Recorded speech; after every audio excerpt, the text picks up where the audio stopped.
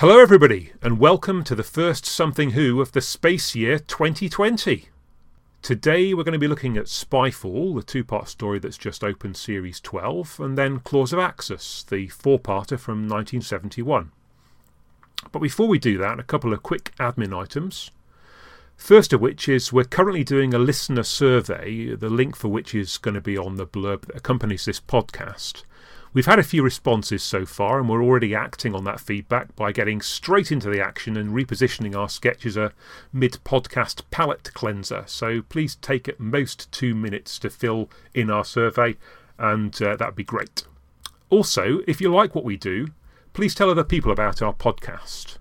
The hardest thing about the podcast, apart from the editing, which is brutal, but thankfully I forget how grim it is in between each time we do it, is the publicity and getting new listeners. So please help us to spread the word, either by leaving a review on iTunes or maybe Podchaser, or by talking about us on social media, or maybe even talking to your real life friends and colleagues. Anyway, that's the admin over. It's time for the show. And back after precisely too long, it's Simon. Yay! Hey! Excellent. I mean, it's fantastic that you've been able to find the time. And then next, it's the keeper of the Jago and Lightfoot flame at Big Finish. It's Paul, and it's always a pleasure to have you on. Hey! Oh, that's good. Okay. Oh. Yes. And in our timeline, we've only just seen him on Mastermind. In yours, it may have been a few days ago, but here he is. It's the quizman extraordinaire, Giles. Yeah, you're too kind. Hi, guys. So, Spyfall, everybody. First Doctor Who for 12 months. How do you feel about that? How do I feel about the fact it's been 12 months? I can't say I was counting the months, but or do you mean how about the episode? Well, a bit of each. Right. I didn't feel the gap any more than I would between a normal series, I have to say. But I think I we're guess getting that's old. just part of getting older at the time. Yeah. Yeah. The reason Time there shouldn't spins be past. these gaps is for the kiddies. Mm. But, Yes. I was saying that back in 2009 and nobody listens to me. The BBC just keep thinking it, relying on the assumption that children are going to remember it and be, I don't know, perhaps they think absence makes the heart grow longer. What? But you're right. I mean, a year is a long time in the life of a child. As my teenage daughter, I mean, the last time I turned around, she was a year younger. Anyway, never mind. It's poetry, dear boy. Yeah. But yeah, I mean, I think if 12 months is what it took for them to be able to write a decent script, then that's been, very well spent. Yes, it would have been. Okay, right. Now we start to see. I should Oh, tell how the- many times have we had this opening where I try to conceal my thoughts as long as possible and some ill-advised Yeah. joke in inverted commas gives the game away. Ah. Yes. Oh, it was quite good, wasn't it? Yes, absolutely. We should tell listeners that, yeah, we are all coming into this pretty much cold, apart from having exchanged a couple of messages while organising when we were going to do our recording and so on. We've really not had much discussion, so we're all kind of, not all that aware of what each other has concluded about it. So, Yeah, we're pacing around the elephant in the room, aren't we? And sooner or later we're going to bump into it. But yeah, I mean, so for me, I thought... I think I got the trunk. At least I hope that's the trunk. Yeah. I thought part one was quite reminiscent to me of a RTD era, sort of lots of stuff going on in the space of an episode. I mean, I'm not saying that necessarily it's everything that RTD would have done, but it had that kind of feel to me of the epic quality of maybe the first the season enders that he used to do. Seasons 3 and 4, maybe. Yeah. To be really picky, it made me think more of those sort of mid-series two-parters that he would do. I don't know quite why. Maybe because maybe because the stakes aren't quite as high. But I mean the Lenny Henry character, the villain, whose motives and methods come out of some sort of topical current issue, viz. social media and privacy concerns. That seems very RTD indeed. Yes. It's a nice, safe, reliable format for modern Who. I was very worried as the story was going on that he wasn't actually going to do much with that, do that idea justice. And really, to the extent that it did, it was only really in Lenny Henry's. I've forgotten the character's name. Sorry, in Lenny Henry's. Daniel Barton. I think I'll just call him Lenny Henry. Actually, it's only really in his monologue at the end to his audience. Yes. Very close to the end when he's about to finally. And I did think there was a slight weakness in the structure. I mean, we only really find out what he's up to at the very end, and then he's foiled minutes later. I'm never a big fan of that format, to be honest. It would have made more sense if that had been the episode 1 cliffhanger. I think that's the way Russell would have written it. I mean, something like and then would have spent the second episode with the Doctor either reversing it or getting out of that somehow. I think that's a particularly new Who format. Both the yeah. I mean the topical villainy, or the having a sort of mid story cliffhanger and then doing something slightly different with the second episode. It's Moffat took that to extremes, didn't he? Yes. But anyway, that's not was- what we got here, so I shouldn't be talking about it. But I do think it would have been better if we'd had a bit longer to think about the consequences. Yeah, it's quite a nice idea. It's got something slightly horrific about using people as mobile hard drives with the infinite capacity of our DNA. That's quite clever, I think. Yeah. Probably doesn't hang out scientifically, but Giles can explain why not. Dr. Spoilsport. No, I'm not going to. I'm not a biologist anyway. I'm sure I could look up what the storage capacity of DNA is, but yeah, you could get a whacking amount of data into a person. I'll say that much. Yes. but I don't know how you'd write it though. But then maybe I suppose the CRISPR stuff. They've talked about rewriting genes, haven't they? And it would have been. I guess it would have been nice. And this is all. A lot of this stuff is going to be based on things that, on reflection. And I would say my gut reaction was I thoroughly enjoyed that, pretty much all of it, watching it, and that's what I try to judge these things on. But I guess you can say from a structural point of view, it might have been nice to have actually had some visual demonstration of some characters or some ciphers who had that happen to them. Yeah, I mean, were it's not being so much used, and it would have been another layer of mystery that perhaps if we had seen these people standing around or whatever and being used as hard drives without us understanding what was happening. Yeah, I could come back to that. I think I'm going to wait for some people to say a few more positive things about the story before I start. Yeah. Simon, we haven't heard from you. No, I left the last series feeling shortchanged. I mean, I went on and on like a scratch record about the lack of action and what does Ryan ever do. And goodness me, after 2 episodes of this new series, I've got more than my money's worth. Ryan saves the day. He flies a plane, so tick that box. That first episode had plenty of threat and action. I thought the aliens were excellent. They sort of had a real element of mystery to them as well, and threat. And then I think I was critical of Jodie Whittaker as the Doctor in the last series, but I thought she was excellent in both episodes. Her interaction with the Master in this new story I thought was fantastic, and her scene atop the Eiffel Tower with this latest generation of the Master, I thought that's some of the best Master scenes I've ever seen in Doctor Who. I thought it was that good. That was good. That was certainly, definitely his best scene for me. I think I just felt like they paid lip service to his eccentricity when he first appeared.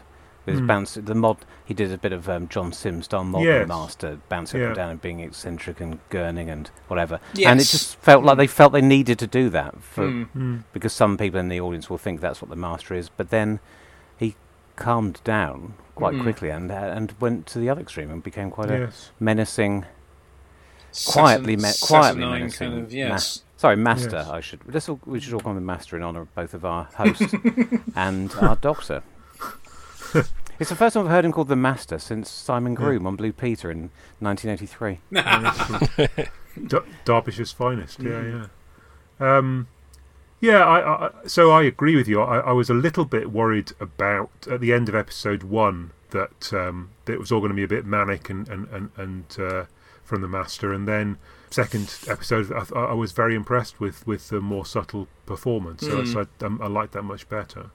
Yes, and we only got 2 or 3 minutes of the manic acting anyway, so it wasn't as if it was that big a deal. I guess you can. I'd happily forgive him for that on the grounds of he's a bit happy that he's just sprung his trap and blindsided the Doctor. If you're trying to think up an in-story explanation for why he's somewhat hyper at that point.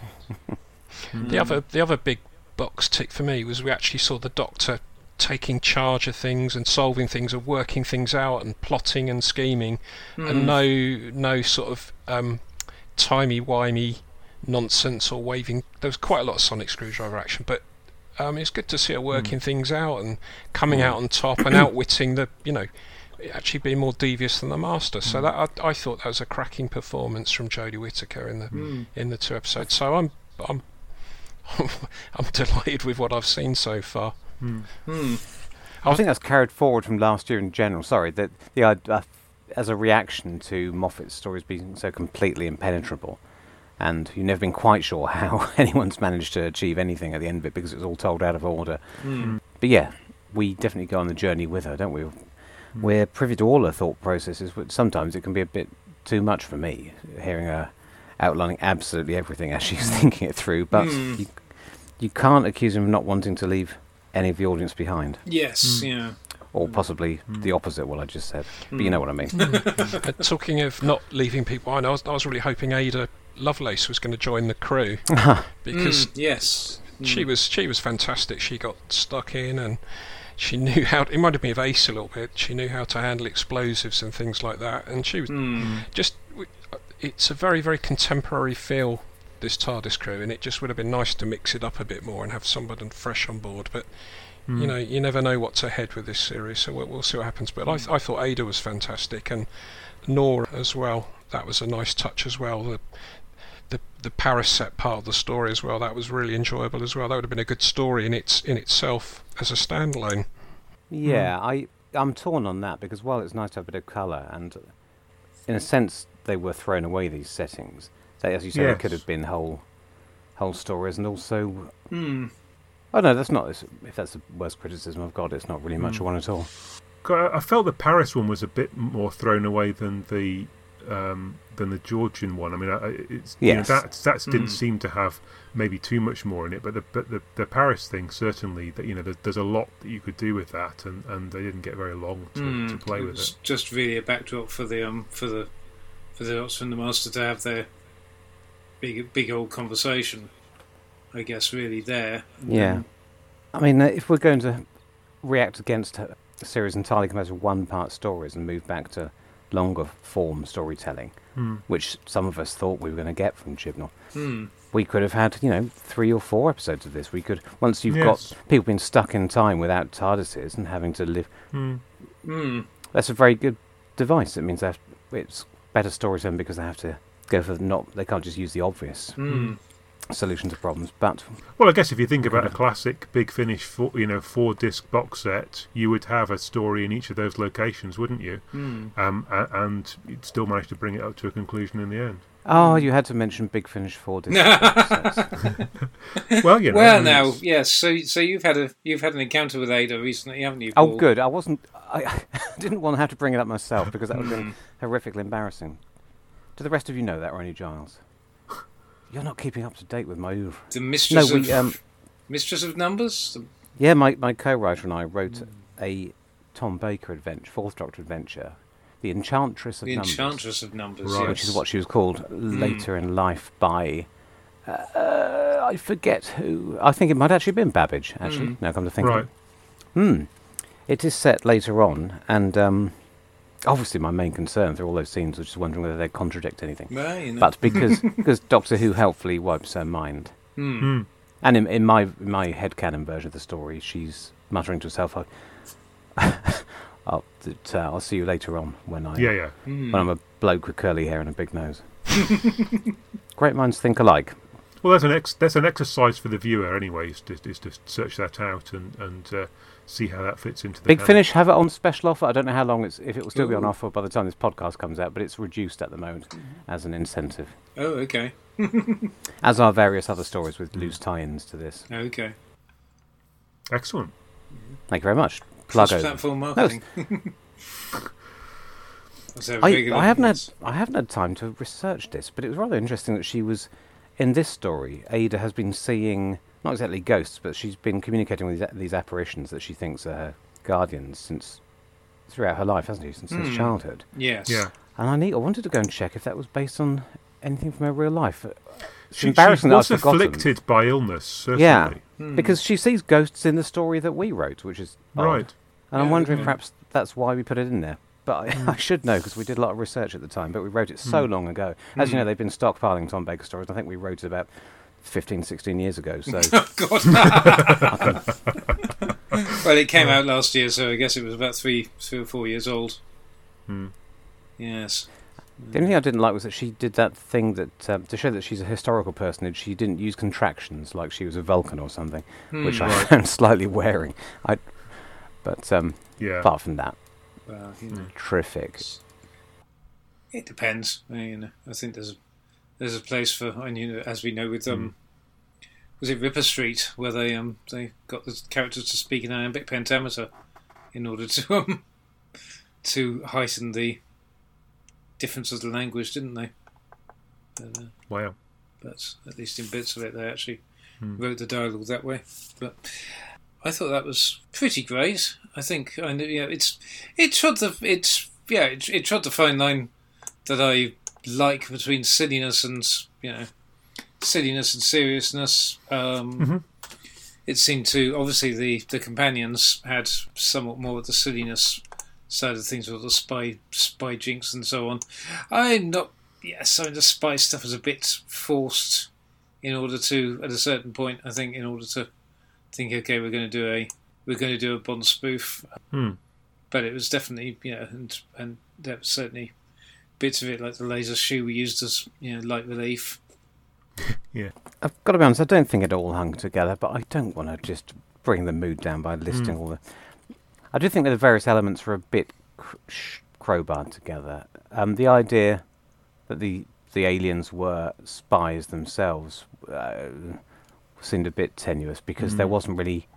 They say that, but they don't really behave like that. You don't really get that feel. It's just something they say, and Yes. because they want to tie it all up and make it seem like there's some thematic consistency.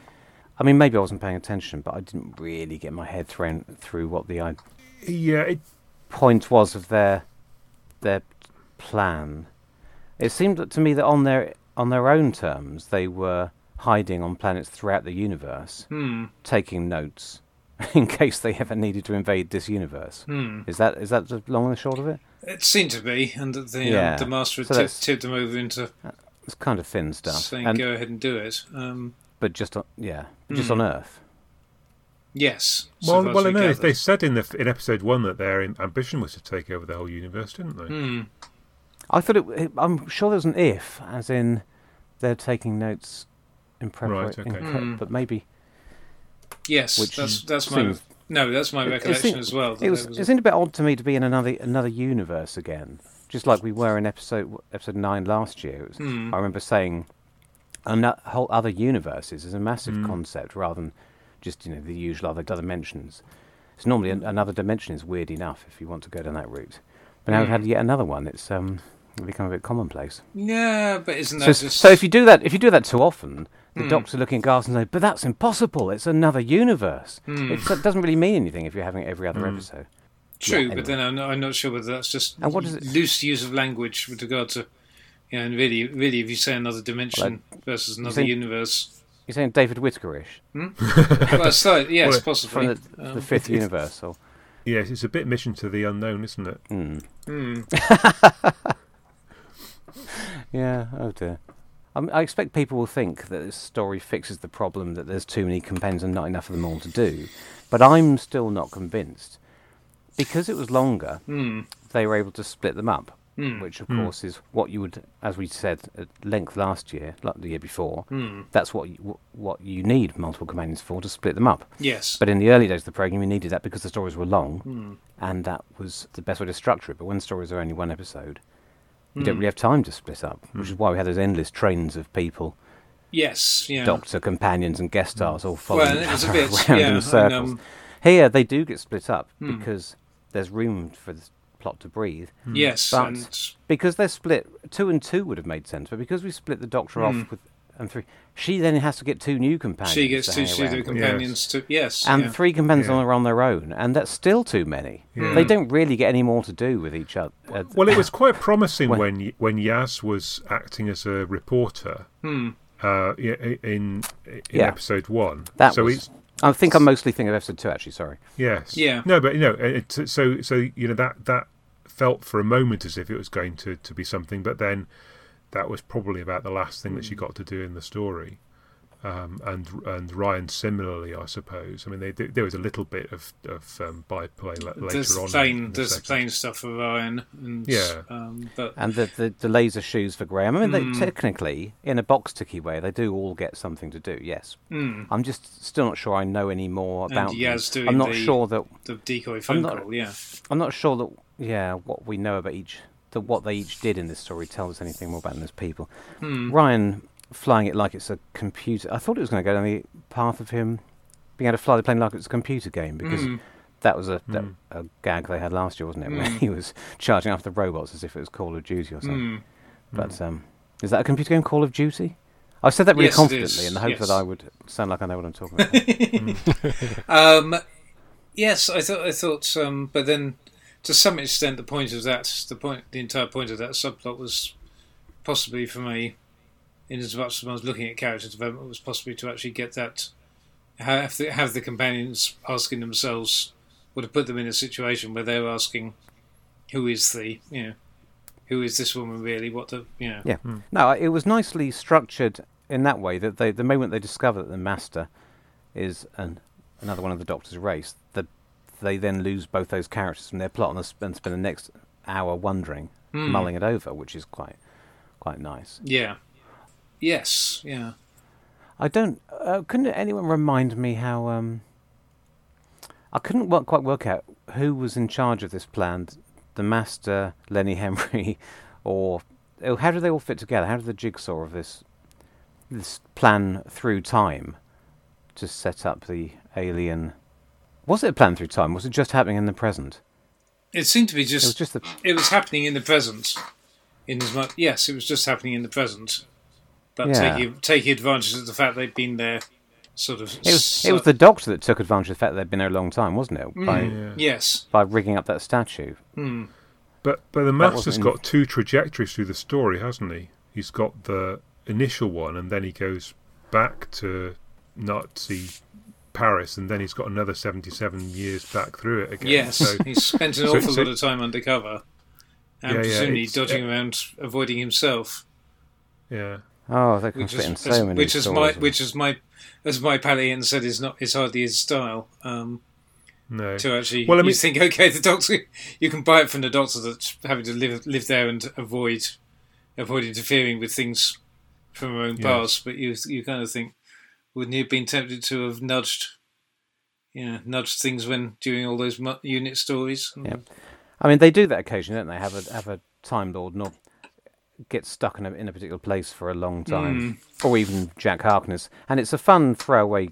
Yeah, gag. it was a good gag. But if you stop and think about the mechanics of what you know, then it doesn't really begs more questions than anyway. But that's Yeah, I mean, I said it in as much as episode 1 was RTD-esque, I thought episode 2 was a bit Moffat-y, but not Moffat from Blink, more Moffat from Curse of Fatal Death. It's got that kind of. the Master turning up at that precise moment is a That's very true. Yeah. and them trying to outwit each other, and the Doctor going back to the plane to sort that out. It all has that kind of. I mean, it's a bit like Blink, but it just feels a little bit less well thought through than that. I don't know, less well thought through, and I think that's the level on which personally I can. I think Blink's the gold standard of intelligently, seriously thought through science fiction time travel for me. And most of the other times Moffat does it, it's for a gag. He's got they're all in a continuum somewhere between Curse the Fatal Death and Blink for me. And this was, this was more down that Bill and Ted Fatal Death end. Yes, but it's fun because it wasn't intrinsic. It wasn't important for the story. It was just there for. Well, that's the thing. I like it. Every so often you have to remind people this is supposed to be a program about time travel because there's often less use of time. Within stories in Doctor Who than there is in a lot of other programs. I think I've said this before. And it is more supposed to be use fun. as a way of getting from one episode to another. Then. Simon, we've not heard from you again for a bit. Have you got some more sage thoughts for us? I've depressed him. No, I did enjoy it. It was fun. I think if we've got plenty to pick through, I think that's the sign of a good story as well. I thought the plot was the Master introduced Daniel Barton and to the aliens, got the aliens and Daniel Barton to right, and then it was the Master's suggestion to use human DNA as a hard drive, right, and that floated Daniel Barton's boat. So the Master didn't really need Lenny Henry. He just used him because he likes to overcomplicate his plans, doesn't he? He likes to introduce as many potential points of failure as he can into any plan. He's never happy if it's too simple. Although I think, Barton was probably the strongest link in the chain. I mean, it was all going quite well at the end, and until they stepped in, I suppose, to foil him at the last moment. But he seemed quite. His character seemed quite resolute and to be following it through. Yeah. Yeah, if he hadn't reckoned with it, if there hadn't been any time travellers involved in this story, he'd have been away there. Yes. I thought, on the other hand, it's all a bit superficial, his storyline. I mean, I don't know. Why on earth is he selling out the entire human race? That's quite extreme. Because he's... For a human. Human villains aren't normally quite that... Sorry, what? Ask Zuckerberg. Well, yeah. Maybe that's it's it. a dig at... I think it's a dig at all those guys, and now we were only going to get a bit political now. There's people like Carol Cadwalader exposing various things on the internet and misuses of data, and that speech Lenny Henry did near the end. I know it was all part of the plot, but that was brilliant. About thank you very much for letting our devices in your bedroom, and so we can hear your private conversations, and thank you for giving us your mother's maiden name every time you log in, or you need to do a security question and things. I thought that was brilliant and very, very, very topical. So these guys who run these organisations, they're obsessed with data and finding out these things, and they're driven on. I guess that was the next step for this highly fictional character, who's not like anybody real at all in the slightest. But that was the next. That was a massive leg up from the Master and these aliens, and he wanted to take it to a whole different level. Make you think, especially to make the younger people think, isn't it? Yeah, I think probably about what you're giving away, because this generation have never really known the idea of privacy. This is the norm to them from birth to share everything with everybody and not think about potential consequences. I wonder how many Alexas have been sent back to Amazon. Of course, it's I may be being very naive, and it may turn around and bite me on the arse, but I've never been that bothered about giving away too much of myself on social media. It's not something that keeps me awake at night. I know I've got loads of friends who've come off various platforms because they're not happy with that. So that side of it doesn't really engage me, and it feels like it's almost slightly out of date. I mean, a year ago this would have been quite topical, but in terms of the dangers of social media, we've moved on, probably since this was written, even since it was filmed, into the era where social media is used to give us all a false consciousness politically. That's probably not something you can address in Doctor Who. It's much simpler to talk about. Well, we've got. I mean, all this technology and artificial intelligence. It can work wonders. But haven't we gone back full circle? So now it sort of empowers and encourages a sort of lynch mob mentality when people pile into unfortunates now on social media. That's when another when it, big problem. yeah, when it could be used for such good. I mean, a lot of the information people are being precious about is out there in the public domain. Anyway, it's quite easy to find out where someone lives and what their name is and things like that. So it's all about using it responsibly and using it for fun and for good, really. But I mean, that doesn't matter. This story is not trying to warn us of a real, genuine potential danger. It's just coming up with a funny science fiction idea based on it. And Doctor Who wouldn't be the place to talk about cyberbullying or indeed election rigging. That's the sort of thing that Charlie Brooker is better off discussing in Black Mirror, isn't it? At length, again and again and again.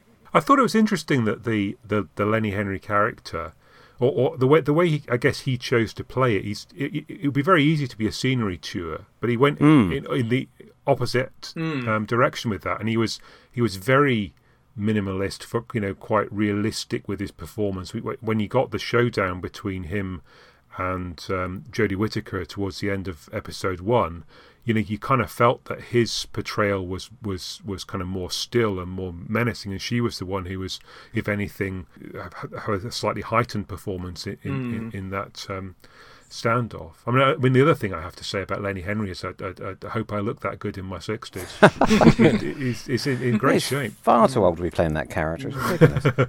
Well, I guess yes, it was more channeling. It was more Zuckerberg than it was Elon Musk in that regard, I guess. I think I'm pleased about that. I mean, I was mulling over all the way through whether he was miscast, because he's a good actor, but he tends to underplay, doesn't he? You can't imagine Lenny Henry killing his mum, could you? No, there isn't. But often in these programs, when we get that sort of character, they tend to end up being overplayed, don't they? And I would much rather have have Lenny yes, I guess taking it seriously than Trigger in the Attack of the Cybermen. Yes, yeah, and it's very and the other thing is some of that must be either directorial choice but the thing was because you had this 2-villain format, which is rather unique, really. I can't really think of anything. Okay, I guess you had the Master and the Rani at times. But that was more of a scenery chewing competition and a bit of a bitch fest. That they'd be up against each other as much as they were sometimes allies, and otherwise you tended to have the Master working for working in conjunction with some aliens who he was, who were looking to double cross each other. And I think in this case it's rather unique that you had the Master and Barton apparently working in sync, and you then needed two very different performances in that regard. I think it wouldn't have worked in that case. He had to be like the still one, just to give a tonal difference from the Master, from Sacha Dhawan's Master. Even though they didn't share all that much direct screen time with each other, there was so, and I think that's another reason why it made sense for him to have it quite dialed down and still, as you say. I guess the $64,000 question with a lot of this, and it's tricky because it's one of those things that we were rather left anticipating loose ends being tied up last year, weren't we? There were quite a lot of stories where if you think we thought, oh, Chris Noth is surely Chris Noth's character is going to come back or whatever, but and there's certainly it's tickling away at the back of my head thinking, well, Barton's bound to come. Surely we haven't seen the last of him in some. I was wondering if I just wasn't paying attention, because I was being like a hyperactive teenager and looking at my phone while I was watching it. But what happened to him? His last, as I recall, his last scene in that is after it all. After it fails, he sort of, speaks into his phone or whatever and says, "Get me an extraction team now," or something like that, and disappears out the door. Yeah. Oh right. Well, in that case, I should bloody well hope so. So he doesn't get the loose ends with the Trump character were deliberate, even if they were baffling to most viewers. Whereas that would be less so unless there'd been a deleted scene. So yes, and whether or not we're going to see the Kasavian, them again, will be an interesting question. Well, something's going to come back. Something from this story will come back in the season finale. The question is, will it be Lenny Henry, the Master, Kasabian, or some combination thereof? Or all of them. Let's place our bets. And viewers, listeners at home, if you could tweet us, A, B, or C. Don't. Please do. Can we have Noor and Ada as well? Yeah. Well, if this is Moffat, they'll turn up. We're getting the band back together. And Hugh Bonneville as the pirate. I was just going to say one other thing I particularly liked about the approach. In episode 1, I really felt I liked it, and it reminded me of very old school Who in some ways, in that it was nice that there was stuff going on and you didn't actually, and it was weird stuff. It was visually weird, it was disorienting, all the stuff in the realm of the Kasabian. And it was nice that you didn't actually understand what was going on. And I liked that. And I like that, when Doctor Who has the time and the luxury to actually do that. And that's really a throwback to, when was the last time we really had stuff like that? I mean, it's a classic Hartnell thing where, where they throw in, where the first episode is often some very weird things and you're really left struggling to figure out what's going on. It's a structure that's kind of unique to New Who, because when you have a longer story like this, you get more ideas. But they're not, in long stories in the old series, they tend to be more linear and resolve bits of the mystery as the story's going along and have new mysteries. Whereas here we have overlapping mysteries, which is why, for better or for worse, we end up explaining everything at the end after... Yeah, it's interesting. Do we even know the structure of this series? How many more two-parters we're going to get? Or? No. Oh, that's fun. I believe there has been a reference to two-parters plural at some point. Yeah. So whether the or next not, one I think is a standalone. So far as I'm not even sure if we know who's writing which episodes, but I guess the smart money would be on Chibnall writing 9 and 10 now, which I think is his remaining. He's doing 4 of the series proper. Okay. And I guess we've got 6 other authors. So unless there's some co-authoring going on or whatever, I guess we might expect 6 single parts and maybe a 2-parter at the end. But it is quite nice not to know. That's one of those places where you do have the way Chibnall handles the publicity or the lack of it for the production process is is sometimes quite nice, and it makes all the more sense of the fact that we got the sort of announcement and the trumpeting of Stephen Fry and Lenny Henry in advance of this one, because they were hiding, because they pretty much managed to hide Sacha Darwin from view and give us a complete And I guess the first thing, the first shot of O from behind on the the porch of the hut, I believe it was if you just the way that was staged, you thought, okay, it's got to be a name actor, and they thought, oh, it's Sacha Darwin, oh good, and then you thought, oh, hang on. We're all thinking, oh, he'll be the funny guest character. Yes, yeah.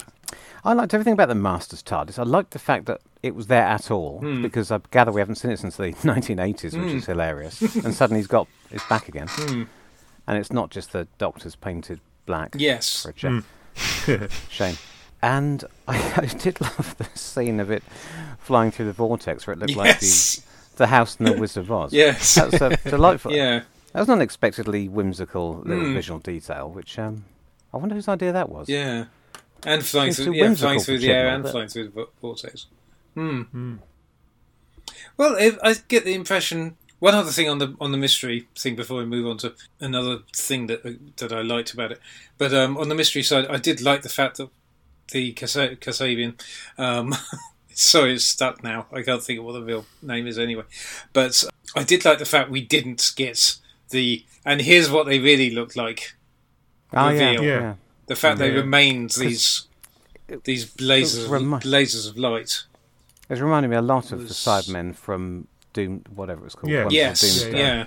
So obviously my Army of mind was Ghosts. thinking, Well, you either What's think that, are they hiding a known alien behind there?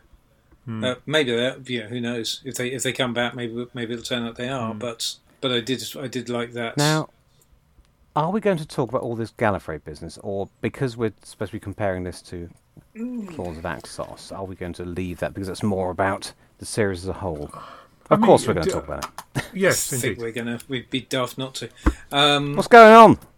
Well, What's going on, Giles? I don't know, but the other thing I was going to say that I did like, and when you said, the sort of Russell T. Ian whimsy of the flying TARDIS, the flying shed, I did like. It felt to me like across this, like Chibnall had maybe, it's maybe it's all been a game plan of we have to do the first series, and it worked. It worked for Russell T. To be honest, having to do the first series like straight as a, with very minimal references to continuity and stuff.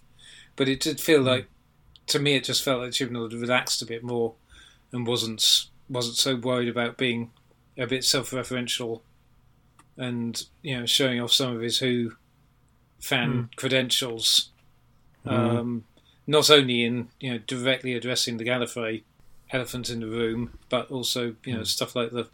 And that scene, we've praised it already, but that scene on top of the Eiffel Tower, it has some gorgeous little references thrown in there, and handled lightly enough, I think, to not put off the casual viewer. And there were just there were things throughout that sort of referenced little bits of lore introduced by Russell T. and Moffat as well, like the Morse signal, the sound of drums, and the mind wipe thing at the end, with regard to the stolen Earth, and indeed Contact. I mean, for heaven's sake, from we didn't know they could do Time Lord to Time Lord, but I suppose it makes sense if you do it Doctor to Doctor. So that was it just felt like he was somewhat more relaxed about waving some of these things around and having a bit more fun with it than maybe last year. Yeah. Although perhaps it seemed a little bit like he'd gone from 0 to 11. The dial had gone from one end of the scale to the other without very much in between. But yeah, no, I agree, and I think it was, as you say, until the Gallifrey thing happened, most of the references seemed to be fairly low key and the sort of thing you could appreciate, but it didn't really make a big difference to the plot if you didn't. Yes, and then, as you say, the Gallifrey thing happened. So yeah, what do we think of it? What are our... Simon, Gallifrey, what do you think? I need a bit of help with Gallifrey because I've lost track of when it's been destroyed and I think time wars and everything. So that completely. I keep saying I thoroughly enjoyed it, but that threw me. All the information is there. No, that completely threw me. So I need some help here, guys. Have you? Is this because you've wiped Hell Bent out of your memory? Which I wouldn't blame you for. You must remember the results of the 50th special. Yeah. And if you didn't, you should have listened to our podcast on the subject. Well, I mean, the story so far, Simon, is very simple. But Gallifrey has been wiped from existence in Series 1, and then it comes back in Series 3, but then it gets blown up again by... and then by the Master, and then it disappears for a bit, and then it turns out that it wasn't really blown up before Series 1. No, it was. It was hiding. An illusion. It was hiding. I'm nearby. And they give the Doctor a whole new regeneration cycle, whilst disappearing off into a bubble universe. Behind a wall of diamond, which Capaldi then punches out, one day at a time for 3 billion years. I admire the clarity and brevity with which you're explaining this. Yes. And then he tumbles through into Gallifrey, and stuff happens. I just can't quite remember what did happen in Hell Bent in terms of... Basically, it was here, then it wasn't, then it was here, then it wasn't, then it was here, then it wasn't. Yeah, But think I that's gone like the again. fact that we clarified that it was still Oh, in its pocket universe. And if you read the During books, it was here, then it Hellbent. wasn't. Hmm. Yes, they did. I'm glad they still mentioned that. Yeah, Yeah. because I'm gonna put my- I was thoroughly confused by the Heaven Sent Hellbent thing. I was thinking, hang on, so is it back? As in this universe, in which case, why isn't it? Yeah. No, they. Why I isn't it think immediately ground zero for? Moffat left it. I thought he left it in a very sensible place for future showrunners because it existed, so he had. Which he obviously thought was important. It's just a toy you can play with if you want to, but it's but it's not in the sandpit. It's hiding in another dimension. Note, not another universe, another dimension. Because back then we didn't have all these other universes that we have now. Right. Yeah. So there was no need for anybody to blow it up again because it didn't have to be there. The Time Lords don't interfere with things; they're hiding somewhere else. So you can just ignore it. So that's why I'm going to nail my cards to the mast now. I hope there's going to be a twist here, and it's not gone again. Not just because I think there should be Gallifreyan Time Lords, because although they've mostly been crap over the years, I still think I want them to still be there because there's potential. Yeah. I think it's. I'm not going to say a lazy plot device, but there does seem to be this tendency for people to want to get rid of it for some reason because they think it'll help the character of the Doctor. Because they thought the Time Lords were rubbish. Well, don't show them then. You don't have to get rid of them. You just don't go there. Yeah. And does it really make the Doctor more interesting when he's the last of the time? Well, anyway, they did it in the books. They got rid of it because they thought it was essential for the character of the Doctor that he be on his own. And then they brought it back again. Yeah. Then he brought what? No, what did happen? Did it they have had something to do with Luke? hilariously when the new series came. It was completely destroyed Gallifrey in the books in the 2000s. Yeah. And then when the new series came back, and it was revealed very early on that Gallifrey had been destroyed in Time War, the books, which were still running at this point, had to then bring it back so that it could be destroyed in the Time War. Fantastic. Which is good. But I mean, Russell did it for whatever reason, and it was very important for 4 years of the show. It was very important. It genuinely was important to the Doctor's character. Moffat, for what I don't know why, because he's an old softy, or because he wanted to do. He didn't bring back Gallifreyan Time Lords because he wanted to use them every other week, because he didn't. But for whatever reason, he brought them back again. So I think if Chibnall's only done this because his version of Doctor Who is a version which doesn't have any need for Time Lords and Gallifrey, well, as I say, he could have just ignored it. He didn't need to blow it up again. Yeah. So that's why I'm hoping there's more to this. Because I think and importantly, it does undermine some very lovely stuff in the 50th anniversary special. Yeah. And it's such a win for the Doctor to find that he's not just saved Gallifrey and ended but also saved himself from. Yeah, but then didn't Hellbent Heaven Sent, which I know. order is it? Hellbent is the last episode. It's the Gallifrey episode, isn't it? Heaven Sent's Yeah. the lovely And didn't that long rather time undermine? Didn't that Yes, undermine it anyway by suddenly having did, because they Rassilon's back and He's a and- bastard. He's a bastard again. yes, and everything's run by. Yeah, I don't know what that was all about, but again, he left it. Yeah. I can't remember how he left it, but they were still there. They were. Yes, yeah. Clara disappeared off with her mate in the diner, and the Doctor disappeared off in his direction, and the Gallifrey was just kind of there but not there. Yeah. So it remains to be seen. I can't make any judgments because we don't know what the storyline this is in service of, and it is quite intriguing. It's actually genuinely.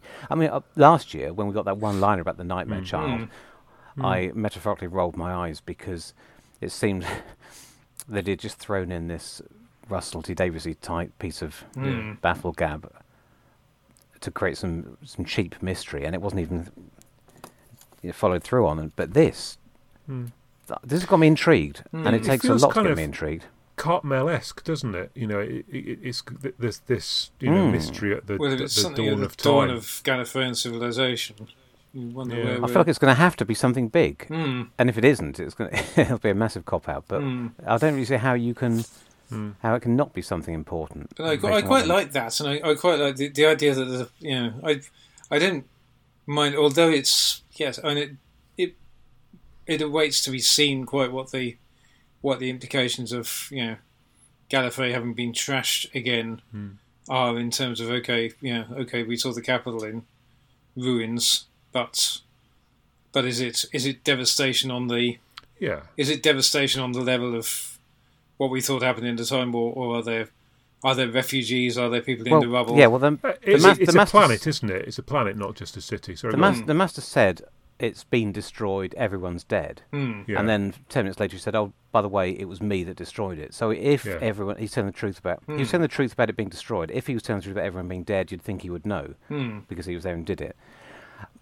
The thing about the Time War was, a lot of fans were in denial back in the early days, and were saying, oh, maybe there are still some Time Lords alive. Maybe we can still see Susan and Romana. And Russell had to tie that up and say, and have the Doctor say, no, there's no one else. I'd feel them. Yeah. Yeah. They're all dead, Dave. So, we're going to be in exactly the same position. There could be lots of... Any interesting Time Lords we want to meet could be out there on thing. missions. I quite like I quite like the potentiality of a different approach would be to have refugees or people trying to rebuild the civilization, as it were. Yeah, we could be in a Thor Ragnarok situation with New Asgard in Scandinavia. New Gallifrey, for all you Marvel fans, that's just me, isn't it? I do remember someone's fantastic idea at some point about about resolving everything. Like the southern, I can't remember. It was just fan fiction or someone fan fantasy more than anything. But someone just saying, you just have an everyday street on Earth, and suddenly everyone's flipping open fob watchers. And, that's nice. And it turns out that a large proportion of Earth has been, with fob watch Time Lords. If he is inspired by that kind of storytelling, that's the way to go. But I'm not convinced he is. No, I don't think we're supposed to be thinking, oh my God, where are the Time Lords? We're supposed to be thinking, oh my God, what's this big secret? That the villainous Master has uncovered. So which indeed I am. Yes. Yeah. Because I've given up hope of seeing Romana and Susan and Andrid and Chancellor Thalia, Chancellor Flavia, Rodan, yes. Councillor Heddin. I'll stop. No, he's gone. He was lasered in Chancellor the Arc of Infinity along with the Castellan in the Five Doctors. Yeah, so I mean, for me, I quite like the mystery. I mean, I am frustrated, as you say, by the fact that Gallifrey's gone again. It's a bit like RTD with the Daleks. They turn up and then he'd kill every last one, and then but there's these ones. Oh, we've killed all those. Oh, wait a minute, we turned all the humans to dark. No, we've killed them as well. It's a little bit too extreme. It would make more sense if you defeated them without having to kill every last one. Strange. Doctor Who is serial storytelling, and everybody approaches it as if it isn't. They do big, momentous, defining things that can't be reversed, and then knowing that they're going to be reversed. Maybe that's the point of it. So I think if our listeners are going to hear anything about Claws of Action, we probably need to have maybe 2 or 3 more minutes of this. Any other things we haven't yet discussed? I was going to say we probably need not to have 2. I was going to say we need to have 2 or 3 minutes less. Yeah. But that ship has sailed. Yeah. Well, I don't know. I mean, for me, ear jewellery seems to be a thing. The Doctor suddenly has a massive amount of ear furniture, and so does Yaz. Oh, does she? Sorry, the Doctor, and I didn't actually notice. But yes. No, it was gold all over the place. Okay. More than last year. Don't know why. There we go. She had a thing in her ear last year, didn't she? Is there more? I don't know. I noticed it. Is it new for Yaz? Maybe Yaz is copying the Doctor. She does fancy her after all. Well, last year it was certainly floated that had some special significance. The Doctor's earring thing, right? But we never got to see what it was. Simon, final thought? No, I've got to rewatch it now. Look at the earrings. Okay, very good. Can you go through that? Can you go through that Gallifrey explanation again, Richard?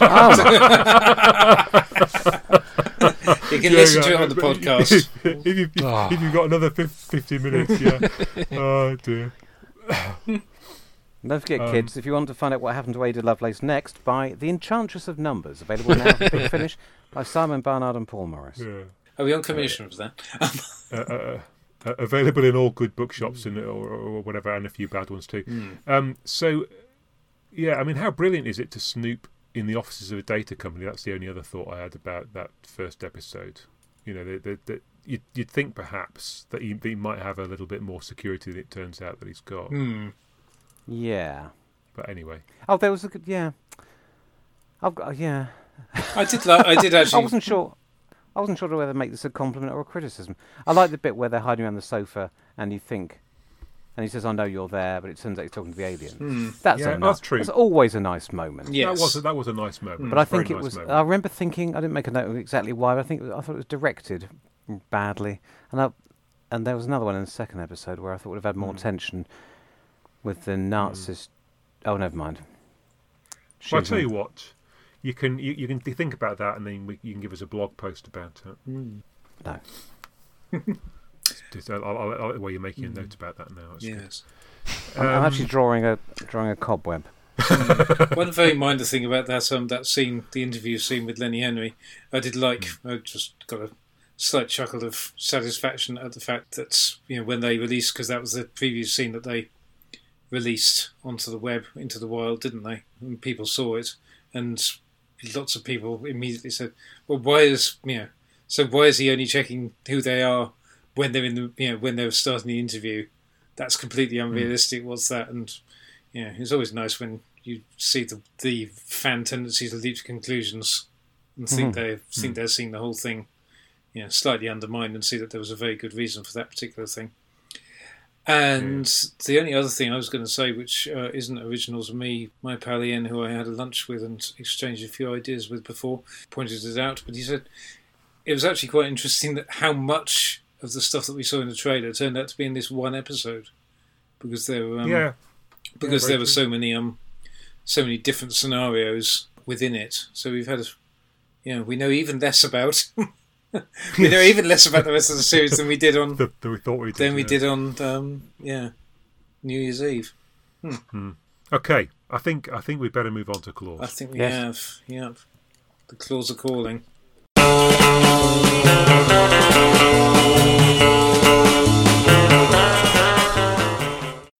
Brigadier, come quickly. I say, it looks like a rather plump fellow with an unruly mop of golden hair. Well, gentlemen, that's your enemy. Our worlds are unaccountable light years away in terms of breeding and privilege. Our governmental system has been crippled by extreme partisan activity. Brexos is all that remains of our culture. As you can see, our politics, unlike yours, has taken an organic path. This manifesto was not built for our journey. It was grown. What? Yes, grown from a single idea whose capital is all but exhausted. We would like to stay until our electoral cycles have been fully replenished. In return, according to your custom, we offer a gift, a payment. What on earth is that? Brexonite. Yes, certainly something that ends in "ite." Hey, you! Shh! That would be it. Brexonite can absorb, convert, transmit and program all forms of debate. Even Parliament? Why then were you crippled by SO24? It was already too late. Perhaps you could explain just what it is, what it does. My report, you understand. Brexonite is a thinking molecule. It uses the energy it absorbs to misdirect and mislead. Could you explain to us the principle of Brexonite? It would be simpler for me to demonstrate Brexonite. I presume you need more hospitals and nurses? Yes, I suppose we do.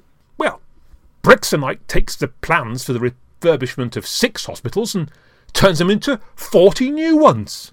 It can turn 31,000 nurses into 50,000. That's extraordinary.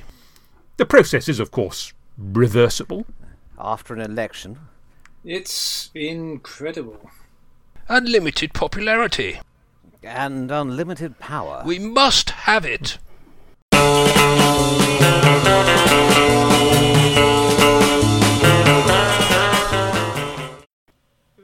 Simon, thoughts about Claws? Claws of Axos. I think this is a much overlooked gem in the 8th season. I'd read the Target novel, and then of course you have to wait a long time before it came out on VHS and then DVD. and yes, I thoroughly enjoyed the novel, but I'd never really seen any pictures of it. I'd never seen any clips on television or anything. So to see that organic spacecraft in the interior for the first time and some of the special effects, to think that was back in 1971, I think that's fantastic. And I think it's a great unit story as well, because everybody gets involved.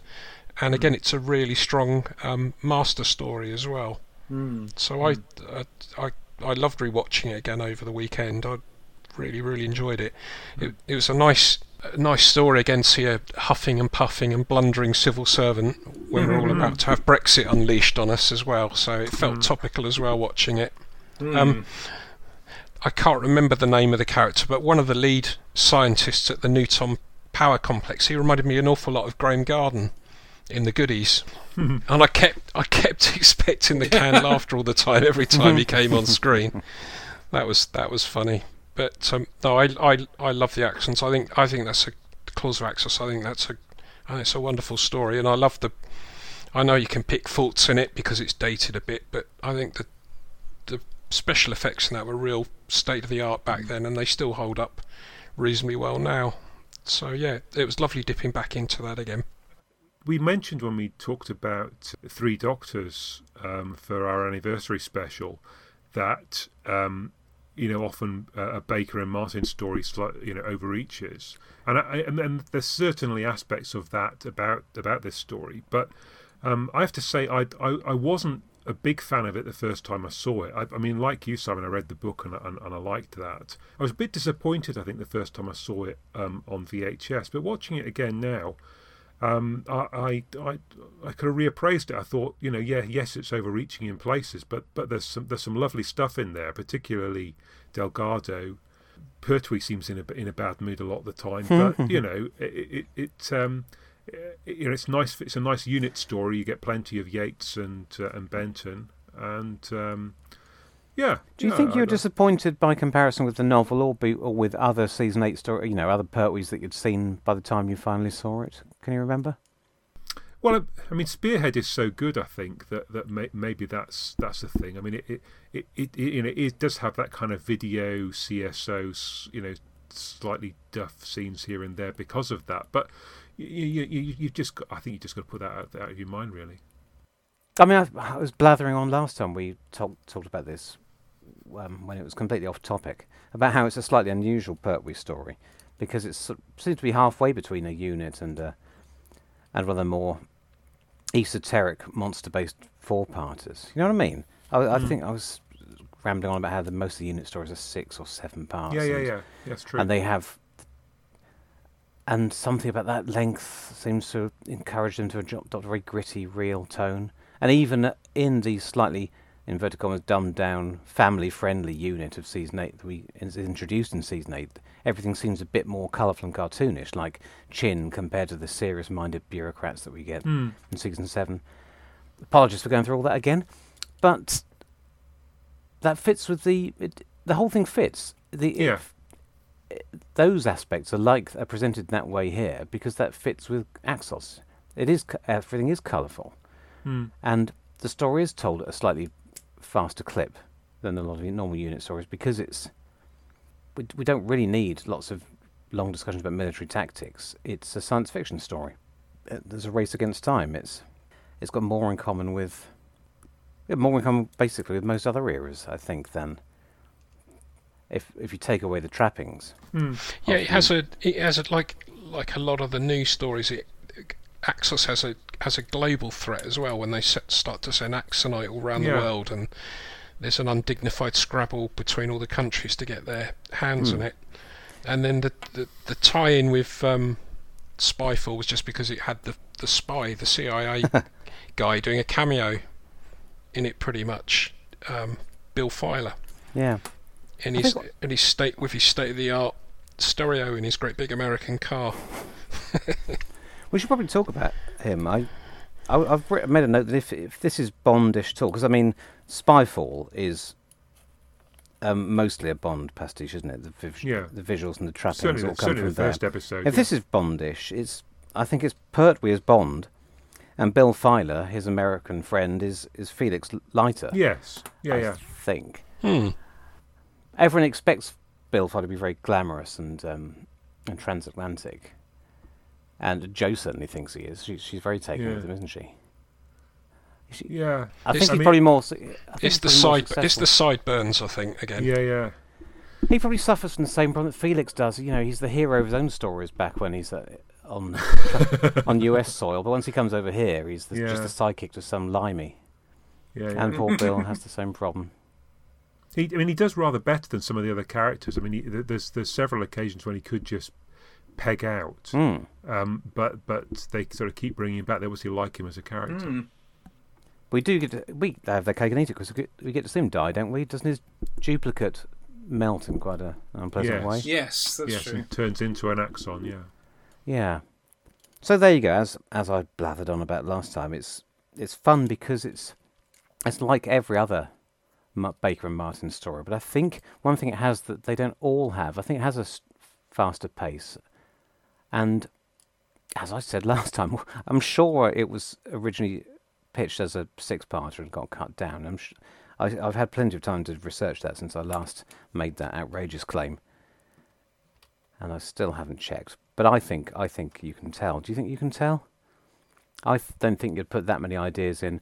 The alternative is that they threw that many ideas into this 4-part story because it was their first and they were trying to make a good impression, which is also possible. I think Terrence Dicks was on record as saying something of the sort. I can't imagine watching this for 6 episodes. I think you can't. In what sense? Well, I feel like. Have you seen how well, they stretch out thinner ideas than this to much greater length? There's only so many times people can dive out the front of the spaceship into that shingle, isn't there? About 14 in most films. I love Ambassadors of Death. Which is very strung out over 7 episodes, but it's played in a more realistic palette, so that it's sort of it feels like it can sustain it. Whereas this is broader. I don't know. When given this treatment, these ideas are perfect for 4 episodes. There's a version of it where the same ideas stretch to 6, and it's treated a bit differently. I agree, but I have no faith that that's any better. Sorry, not any better. Better, because this is good. Yes. One thing I was going to say about was you can tell this is you can tell that by the time they wrote this, Bob and Dave has seen the start of at least the start of season 7, because they quite clearly they nick some of the bits of the set of Spearhead from Space wholesale, don't they? They do, and they some of the bits that were also nicked from Quatermass 2 or whichever one it is in the first place. The radar meteor, the incoming UFO, whatever, radar station. The whole thing is at least the first couple of shots are more or less shot for shot a remount of Spearhead. There's some quite good science in it to start off with, and then it all goes a bit to pot when it comes to the reactor, which, as an ex-nuclear engineer, they don't really understand how nuclear power stations work. No. To them, nuclear power is their static electricity. Isn't it? I agree. It can just do whatever it needs. The story needs it to do. But I mean, the particle acceleration thing, there seems to be some sense in that. And I mean, Axonite itself. I mean, it doesn't bear much thought, but within its conceit, it seems reasonable. That didn't seem wise, did it? Trying to disassemble a particle accelerator using a screwdriver wearing oven gloves. That didn't seem the best idea. No wonder he got. I don't think there's anything sillier in this than there is in Inferno, which is often lauded as one of the most taut and gripping thrillers. I agree. Yes. Green slime from the centre of the earth turns you into into a joke shop werewolf. Yes. I'd rather have this, to be perfectly honest. But anyway, enough of my strange predilections. You've got the TARDIS in bits in both of them as well, as well as in Spyfall at the start as well. So there you go. Maybe premature to talk about links, but it is, isn't it? I mean, other deodorants are available. if as we if the only link between the two stories was spies, it would be Finn stuff indeed. Because, I mean, I've said it's been alleged that these spies in Spyfall are fairly superficial, but here it's just Bill Filer, and it's not in any sense a spy story. There's no. They've just taken a spy from a different story, a different genre, and bunged him down here for a bit of colour. Yes. And it's surprising Filer didn't come back in another Bob Baker and Dave Martin. You'd think they'd have pitched. Yeah. It almost feels like feels like Johnny Seven. And feels like they're pitching for a spin-off. Correct me if I'm wrong, because it's a month or two since I've seen it. But his only interest is in the Master. Sorry, he's the Master at the stage, isn't he? The Master. he's an interest in the Master. He's not. He doesn't really get involved in the negotiations about Axos, does he, on behalf of the US government? No, he's been sent over by the CIA to find the Master, but without having looked at a photograph of him first. I'm pulling it to bits. I love this story, so I'm going to stop. I do like the stuff with considering it's cartoon. Considering we're dealing with quite somewhat cartoonish season 8 stuff, I do quite like the realpolitik side of it. In that a lot of it hinges on the British government being, if you look behind the bluster, the British government being pretty selfish and. They're taking advantage of that. It's very Brexity, isn't yes, it? exactly. I mean, Chin's, the whole thing in that first scene with Pertwee about, England for the English and all of that, and him having a go at all of that, and then all the stuff with whether or not they're going to let Axonite out or whether they see it as the key to rebuilding the British. I have a duty to my British country. Empire, basically. Yes. I think it's a good. I know it's a trite thing to say that it's obviously a parable about greed, I guess, in the same way. Yes. And it wouldn't work if the and that's how the Axons get their thing. Yes. So Chin is the I have a duty to my country, and Pertwee not to the world. Well, there's a parallel. Again with Spyfall, isn't it, with people's eagerness to get their hands on gadgets and technology that gobble up data. Yes. So there's an undignified scramble in both, I suppose. Yes. It's surprising they leave. Yeah, it's surprising Chin doesn't come a cropper, really, does it, at the end? No. He doesn't really get a... Well, there's nice people from the nuclear reactor.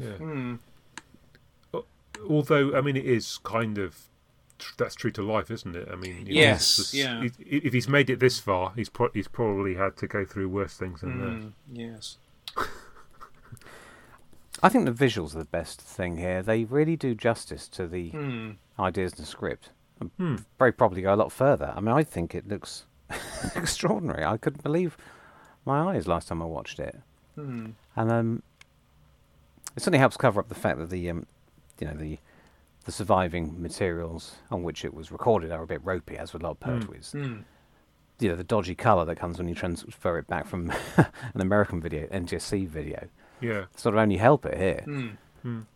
But technically, the way that the inside of the Axon spaceship is created is faultless. There's so many things going on that you can't ever really... It's like a magic trick. There's so many different things to look at. You never have time to stop and think about how it's being done. So yes, in some senses...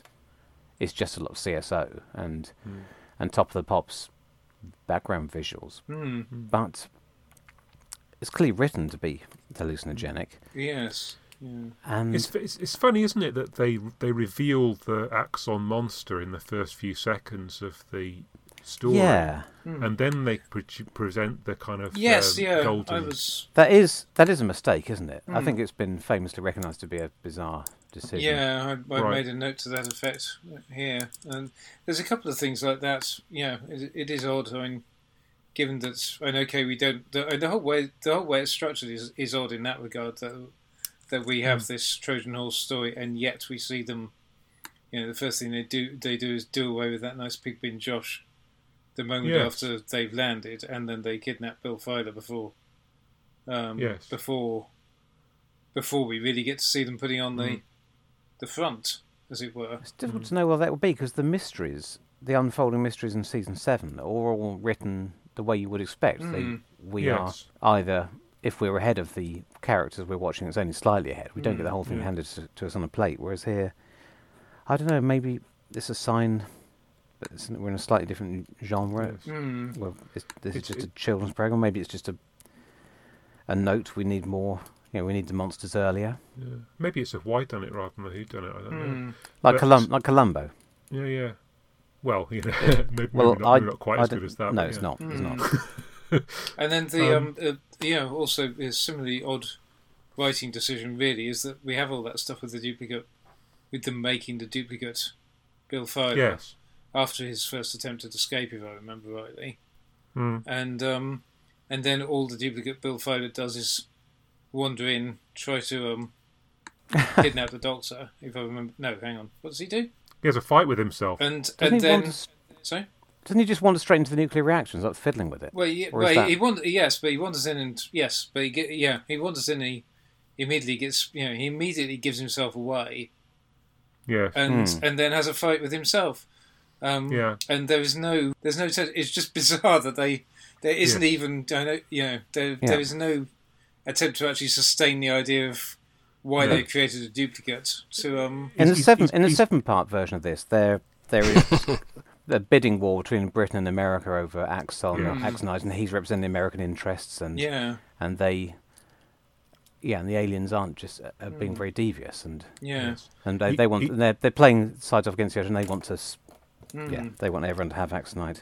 He's no Sister Lamont, is he, or Harry with the pitchfork in Terror of the Cyclones. But the whole and there's just they just don't sustain any tension at all, and then it just feels like the writers put it in because they wanted to have a look-alike fight, and yet that is a they were so keen to get to the good bit. and yet that's a weird thing for the writers to. You could understand an over-enthusiastic director to think, oh, we can do a really good look-alike fight, so let's have them produce produce a replica. There you go. But Michael Ferguson here, of course. I think this is his last. Is this his last Who? I think so. Possibly. Yeah, I think It's, so. it's Yeah, interesting. 'cause Something you've as got- psychedelic and with as much CSO as this, it wasn't Barry Letts, but I think he actually makes a And better then fist it's- of it yeah. than rather than using it for people's kitchens. We actually get it being deployed for the sort of Yeah. thing. Yeah. And he was no It's intended stranger for. to the phone machine, having done Seeds of Death. But True. other than that, There's some beautiful shots on Machines film, and aren't there, Ambassadors. in this?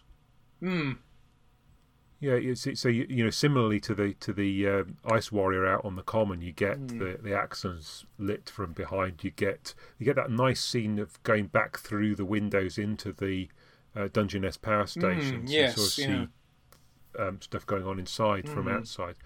It is nicely directed in places, and yet then it's a completely different feeling when you get into the studio stuff. You ever been down to Dungeness? Anyone? I haven't. It's the first It's- time I recognised it on this watching. Maybe I'd never. Right. No, I couldn't believe I'd missed it before. It seems so obvious. yeah, my nuclear power stations have all been in the north, Heysham and Torness. yeah. I must Yeah, say, no, I've not- forgotten the seasidiness of the setting. Hmm. As well. Can you see? You can see that, can you? Well- it's just the weather that's disguising it, isn't it? Well, there's a certain the planes and Pigbin Josh's nets and boats on the seashore when we first see him Is he? in Right. the very first scene. When I we wonder if Derek Jarman's in the background. It's in his little beachfront house. Famous. Was that too obscure? He famously had a little house down at Dungeness. did he? I didn't know that. Yeah. Talking of the Pigbin, is that Pertwee doing the voice for him?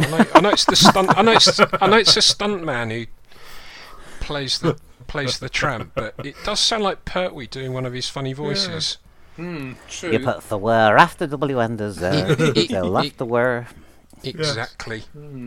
There's one thing I need to check. I don't know whether my eyes are playing tricks, but at the beginning of episode 4, where Joe gets hysterical because alarms are going off inside Axos, does the Doctor slap Joe round the face? It certainly looks like it to me. I thought you were going to ask about. Yeah. I thought you were going to ask about her underwear, but that's No. which we get Oh, a is it good another one of them? which we get a good look at as they literally escape the claws of Axos. Oh my goodness! In I think in episode 3 when things start to go haywire, and he helps her up off the floor where they've been trapped. Is that in the really psychedelic scene where they turn the psychedelic up to 11? They're floating Axon heads superimposed across the picture. The slap is in. Just yeah. spinning round like pickled in time, like gherkins in a jar. Yes, indeed. And but yeah, That's like what Anthony Joshua could see lying down on the canvas in his last fight. I couldn't believe. I must say I missed the fact that that Pertwee references claws at some point. Yes, he does. I felt like going, ha ha. He just said, he's saying the title. It's the good bit. Yeah. It's the good bit. He said the title. I like spotting those things. Yeah. Is this the first time that Pertwee's hair goes a bit kind of granny-like? Because until now he's had a perfectly sensible hairstyle, hasn't he? Definitely gone up a notch. Yeah. And his first emergence is isn't he wearing when he comes into the office? He's in full cape and full drag, really. Yeah. I mean, he's quite different when he appears on the film sequences, but in this, the hairdressers have had a go at it, definitely. Possibly slightly related to the slapping controversy. This film is this episode series is an absolute sausage fest, isn't it? There is no, and basically we've got Joe. We've got one scene for Corporal Bell at the start. Yeah. Oh yes, keeping the unit end up, and no other females, and the silent Axon woman, I suppose. How awful that I didn't even spot that. I guess it's just. And you just think, well, and actually, the thing that made me immediately notice was because I was tuned into the fact that the Spearhead rip-off at the start, the control room radar scene. Yes. In Spearhead, I think it's a woman. Yes, it is. Is the superior officer of the two, I think. And yes, it does feel rather regressive that we really don't have any other. You think, well, come on, we've had lots of smart female scientists, and you think, okay, given that we've had, on the once we get to Newton, you'd think there'd be a room for someone. Yeah. Has the rest of the series thus far been any better? There.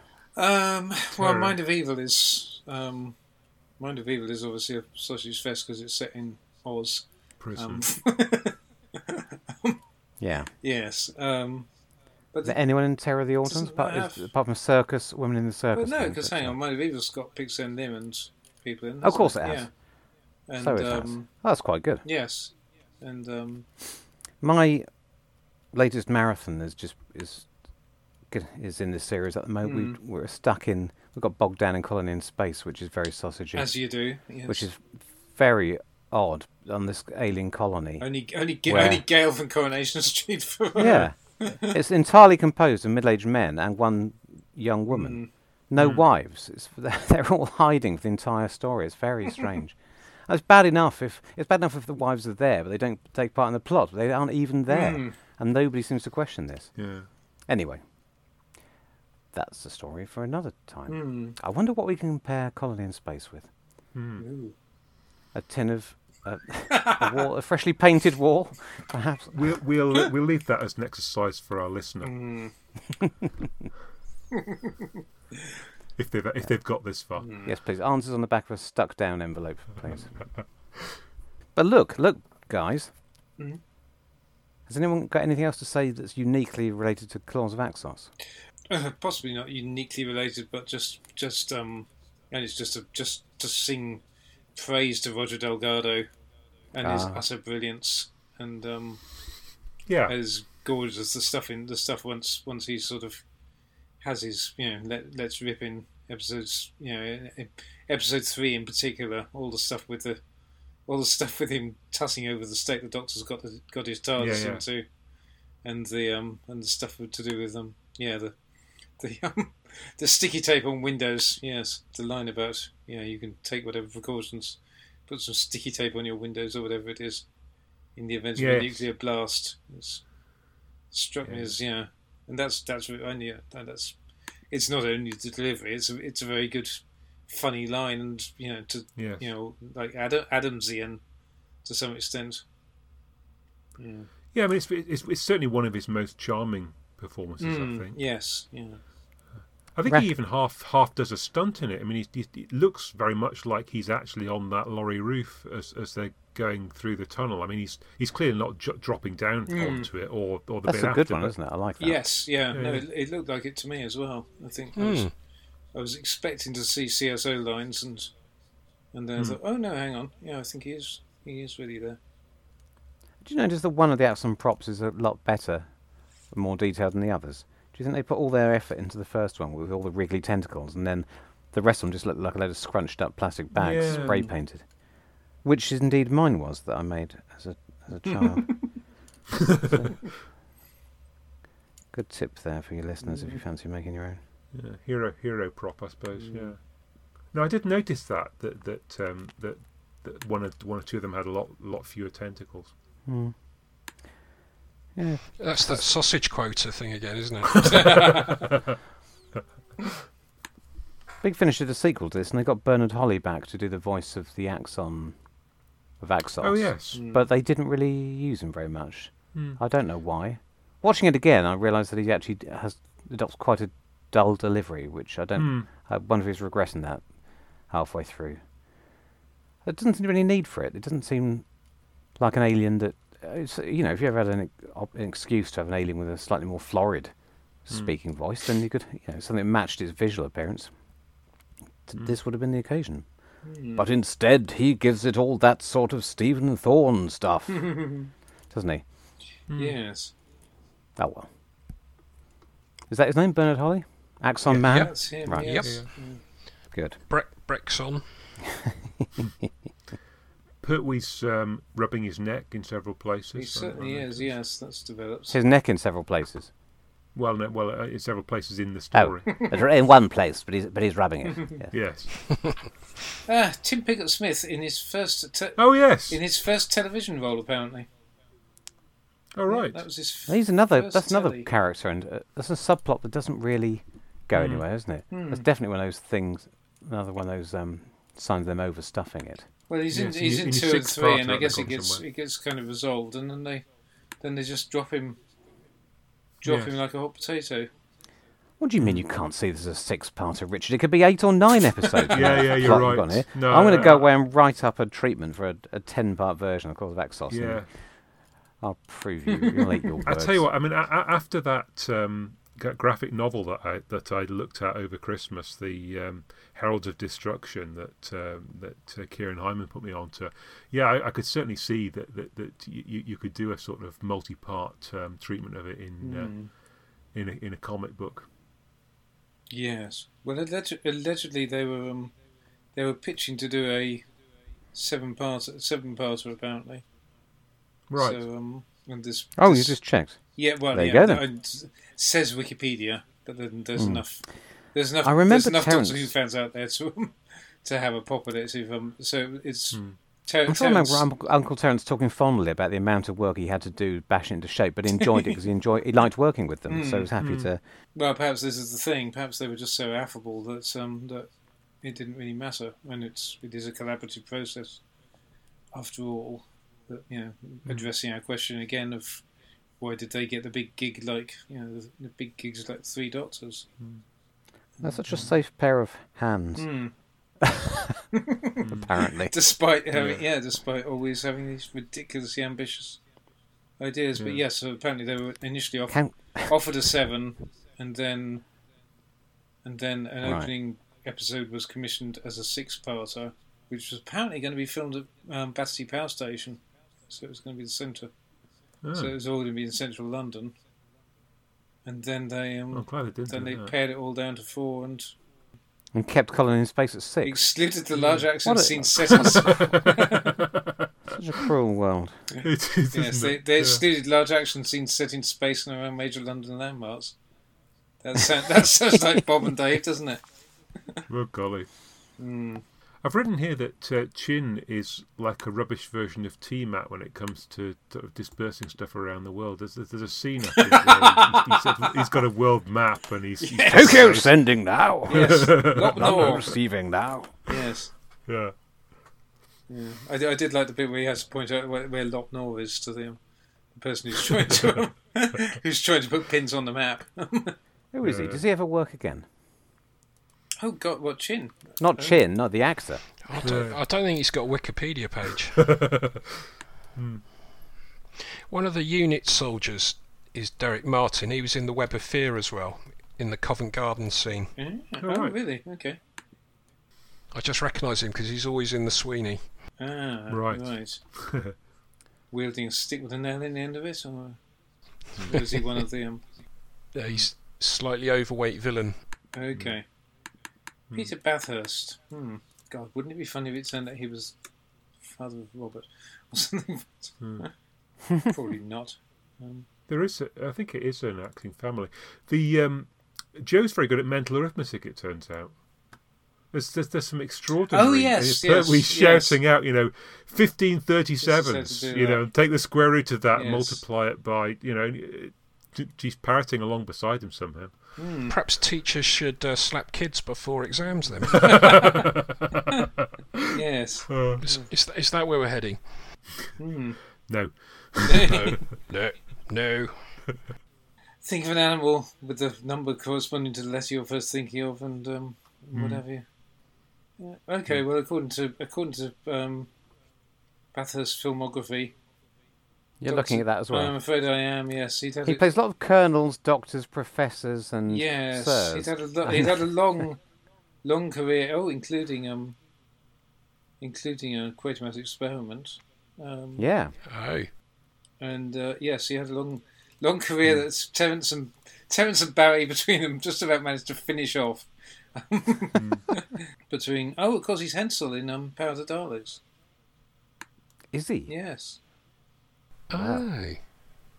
but There My you go. apologies. He's far more famous than I thought. yeah, but then Right. basically, Claws of Axos, and then he had a couple of bit parts, and then One three, of which three is- episodes as the Director General of Moonbase 3.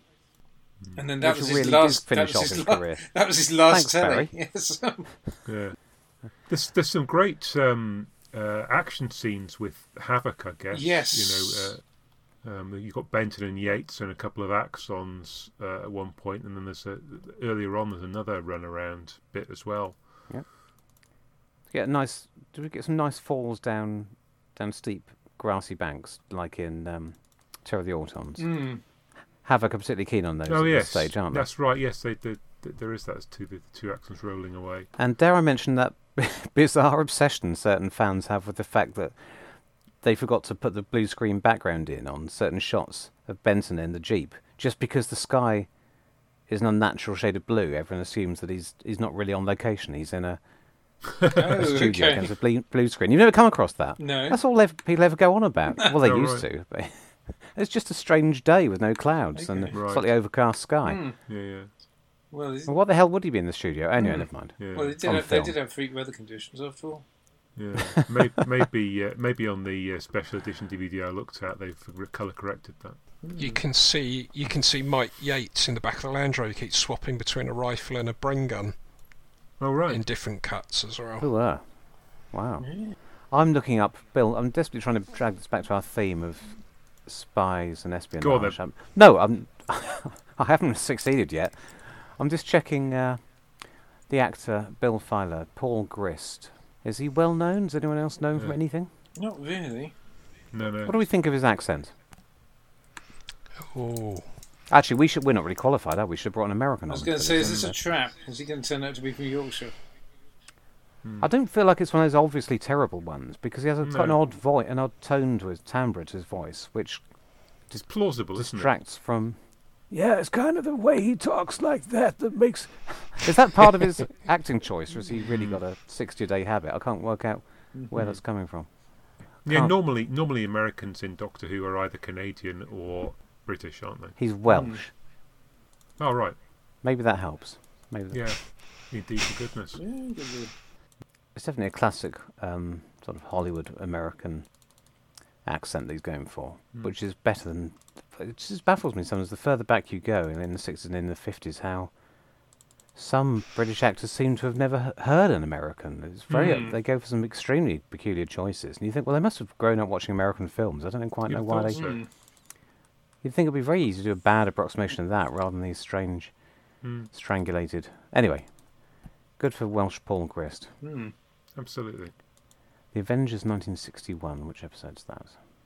Anyway, So do we want we to should go on? probably we should probably talk about comparisons and what have Yeah. we. And Are we going to quick talk amongst ourselves? Are we going to pretend that we knew the Master was going to be in the new episode of Doctor Who, and that's why we cleverly chose to link these two stories? No. Or we're going to come clean and say it was actually an extremely tenuous link, and I think which fortuitously in the spirit of this podcast, it would be Yes. we should admit that it was a Yeah. desperate Okay. desperate link. Okay, I admit it. Simon and Giles and Richard didn't know the Master was going to be in it, No. and obviously I did. Ah. Because, And you just went along with us. Yes. yeah, Pushed us in a certain direction. Yes. No, I think considering we did select it on the thinnest grounds possible, given how little we knew about Spyfall at the time when we selected it, we Very rather lucked in. serendipitous. We were rather lucked in there. Yeah. I guess thematically we've touched on the possible that there's possible greed in different ways. I guess it's a bit of a stretch to say Yeah. they're mirrors of each. They're direct mirrors of each other, because I don't think much of Spyfall stops to give us a very good lecture on data security, etc. At a few places in the in the plot as it goes along. It's not really, and yes, it is. Yes, it can link it back to people's greed for easy technology. I wouldn't say it doesn't knock you over the head with that theme in quite the same, possibly in quite the same way as Paxos knocks you over the head with the greed. I guess they're both trying to just say to you, think, if something seems too good to be true, if it's a free offer, then you've got to be paying somewhere else. Yes, which strikes me. It suddenly strikes me, and I don't think I missed it, but the why on earth, given how apt it would have been to the theme of Spyfall, why on earth did they not have the line about if you're not paying for the product, you are the product? Uh-huh. It's Because true. that would have been so apt in that story, given the denouement. Moffat would have done, and have engineered the plot so that it had a very sinister double meaning somehow. That's what he would have done. Yes. Yeah. Let's phone him up and ask him what it would have been. It's interesting. I quite want to go back and watch the Mummies thing from Capaldi now, because the Lie of the Land, I remember as being something of an extended metaphor on fake news and its own. I guess that's more attacking the fake news side of things than anything, but done very much through metaphor rather than a direct, cautionary tale. We briefly got the Master's TARDIS and claws, and What's it disguised as? It isn't. Is it the filing cabinet? Oh no, that's sorry. It's the sort of default shape, I think. Oh, is it? I mean, I don't know what I don't know what it's supposed to be, but it's sort of like cuboid, I think. Is that only inside the Axon spaceship? Is that? Yeah. Oh Right, yes, yeah. Well, I did feel like his plan the Master's plan in Spyfall was more season 80 than any shenanigans he's got up to in New Who thus far. Only very superficially, in that he was working with some on behalf, rather nebulously on behalf of some sort of alien power. But he hasn't done a lot of that, has he, in New Who? So nice to see him back to what he does best, by which I mean worst. Yeah. But, well, I was half expecting them to double cross him, or vice versa, at the end. But well, he was planning to double cross them, and he suffered the consequences in terms of being dragged off to their shadow dimension. What have you? Simon, have you got something that you want to say before you need to disappear off? No, it's just been. I loved Paul's call on Felix Leiter and Bill Filer. I thought that was excellent. So good to be back in the groove again. Okay, well, if you need to disappear off, we can, the three of us can sort of pilot the thing Okay. home now. No, thanks for that, chaps. Good listening to you again. It's great. Thanks for coming along. And yes, we hope you'll be able to join us more frequently as we go on. But hopefully, Yeah. What the heck are we going to pair the next episode with? We'll work it out. All right. Cheers, chaps. Yeah. cheers. Cheers. Night. See you. See ya. Good Bon night. voyage. I was wondering if there's anything I could follow up on. Apparently, my best contribution, which was to compare Bill Filer to Felix Leiter, but there isn't. There's nothing to be said about that. I do want to know I do want to know more about him. The actor's still alive. He's about 80, so I don't think even Big Finish will be releasing the adventures of Bill Filer. But There's a brilliant spoof out there, Perhaps by the in- way. If people haven't, I say it's out there. God knows where it is. But there is a brilliant. Someone did a brilliant Bill Filer unit agent spoof movie. well, I should hope so too. Yeah. Did Unit ever have branches in America, or was it just? I mean, there's no reason why it shouldn't, is there? In RTD era, maybe. Yeah. Yes. There's no reason why yeah, the but 70s version shouldn't have done. wasn't Michael believe- Brandon working for them? Yeah. Oh, hang on. In the Zygon two-parter, they go out to America, don't they? Kate Stewart's out there. Oh yes. That's I mean, it. so I guess that's I guess the last thing I wanted to bring up was this bizarre thing that they mentioned that unit's been disbanded. I mean, of course, Oh, it has to be yes. disbanded because otherwise they'd be involved, and I guess Chibnall didn't want them to be. But I don't know. It's a throwaway line, and it's another one of those units here. No, it's gone. No, it's back. No, it's gone. Yeah. A bit like Gallifrey. It feels like if they could have found another reason why unit couldn't have been involved, it would have been better. Yeah, and they never bothered in the 70s. If you wanted to have the Navy into a unit this week, you did. Yeah. And as the 70s wore on into Hinchcliffe era, if you didn't want to have unit in the story, you didn't. They didn't bother explaining where they went when they weren't there. No, and I guess And- we had a hint of it in the resolution last New Year, didn't we? That there was the line where the Doctor tries to call a unit and Yes, it's been indeed. disbanded in a bit of Brexit / Trump Oh yes, that's true. parody True. Satire. about the collapse of international institutions, so on. Good point. How did I forget that? It was a bit of a throwaway gag, though they didn't exactly make a plot point of it. And I think it's a bit of a shame. I was wondering why the Doctor bothered repeating it here, bearing in mind they covered it, not at length, but it's over 2 or 3 minutes in last New Year's Eve, like New Year's Day. I can only see they repeated it in case people thought that was just a joke and they needed to hammer out. No, they really have gone. It's serious. Well, the Doctor has yes. no use. I guess that's true in that regard, though. I know I kind of thought it was a joke in regards to. I certainly didn't appreciate the implications for the It was very terrestrial setup. It's very odd, wasn't it? Because we had the Doctor tries to get in touch with units told they don't exist, and then the second half of the story is all about the army fighting the Daleks. So that could easily have been anyway. Never mind. Yes. Yes, unit in yeah. those action scenes that Oh, definitely. he knew he yeah. needed. He knew he needed to have. So that was even well, stranger than this. Yeah, unless he just didn't want to blast unit because they all get exterminated, don't they? Maybe he felt you'd feel a bit too attached to them if they were unit soldiers, whereas if they're just regular, I don't know. But Don't try and think yourself into the mind of a genius like Chris Chibnall. It's a fool's errand. yeah. You could lose yourself in there.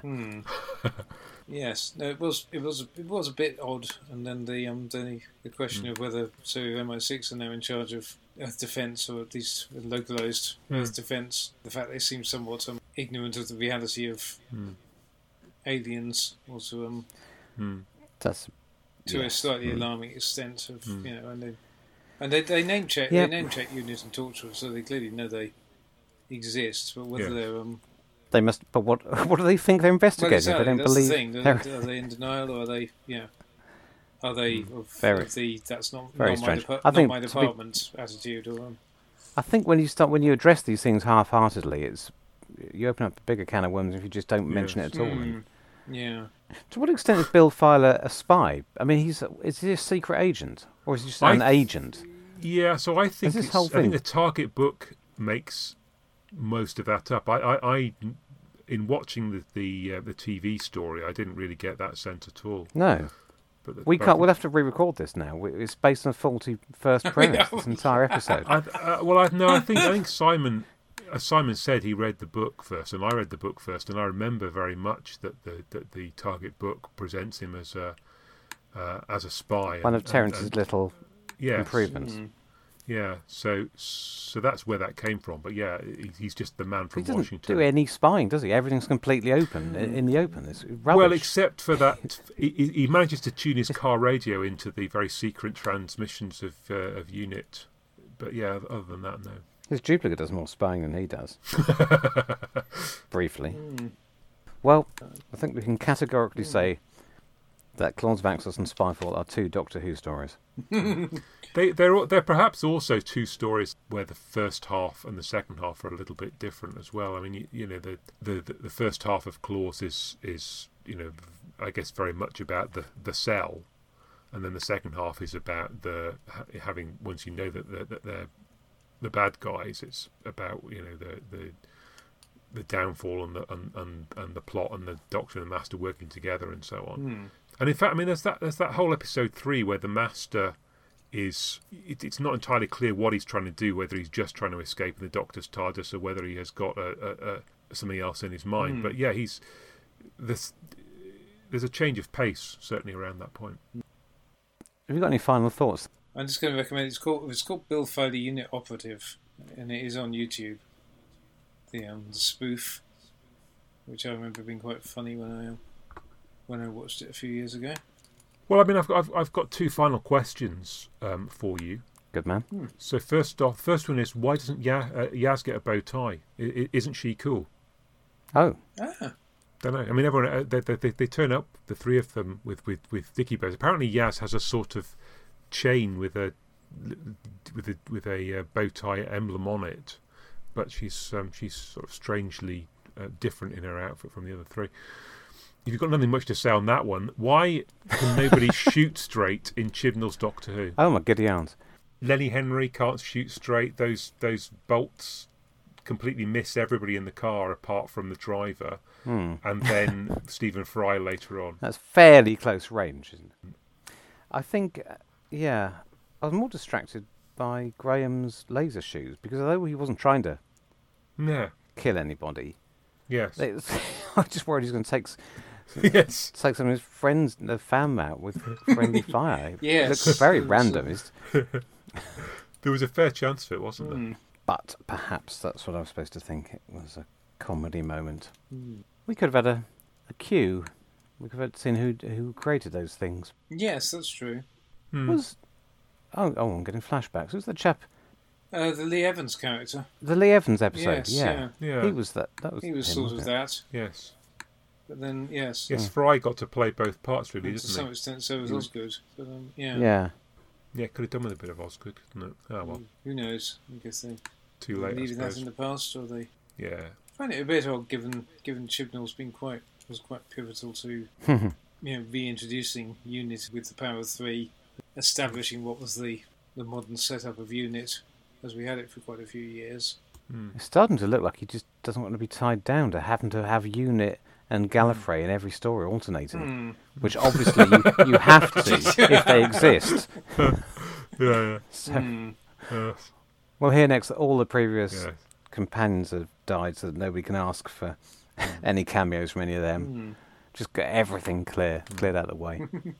And I suppose both of our two stories here, the Master sort of disappears off, possibly in the grip of the aliens, or This is possibly true. not. Yes. We have that sort of ambiguity around what's happened. Yeah, I did like that at the end of at the end of Spyfall. I thought, okay, that's a good traditional Master, like traditional fate for the Master. That we know damn well he'll be back. With Yeah. barely a line to Well, that is the thing I would possibly probably, not even a forgetting line this. to explain. Forgetting this now discredited spy connection, I think the biggest connection between the two stories is the Master's plan. The whole treatment of the Master here is quite traditional, the most traditional we've had since the good old days, possibly since, I want to go out on a limb and say since season 8. I don't think that's true, but I'm just going to say it to pretend that there's a much stronger connection than there is. But in a good way. Yeah, he's back. He's bad. And he's bonkers. Well, yes, yeah. But in a... He's only briefly bonkers. But he's bonkers in a different way from... Yes, he's not...